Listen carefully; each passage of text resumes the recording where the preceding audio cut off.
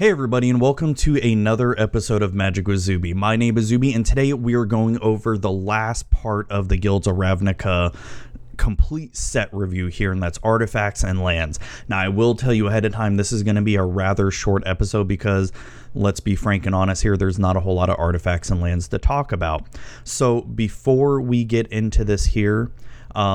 the way I do this set review is I will talk about each card and whether it's good for limited or constructed if it has that potential. And I don't really do a grading system or anything like that because, frankly, I'm not that good at Magic. And I'm sure I would find a card that I would think is an F- when in actuality it's an A+ because, but you know, I'm doing this for the first time because I've been having a lot of fun doing this because it sort of reinvigorated my,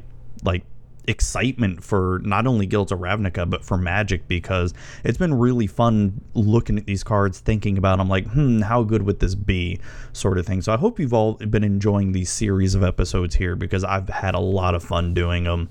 And so before we get into the last episode here of this whole series, let's get into some announcements. Magic with Zuby can be found on the following: on iTunes, Google Play, Stitcher, and TuneIn Radio. You can find me on YouTube if you just search for Magic with Zuby on YouTube, because now that I'm doing video podcasts as well, they are all going up on there, and you can watch me, wave my arms around and look like a crazy man, which,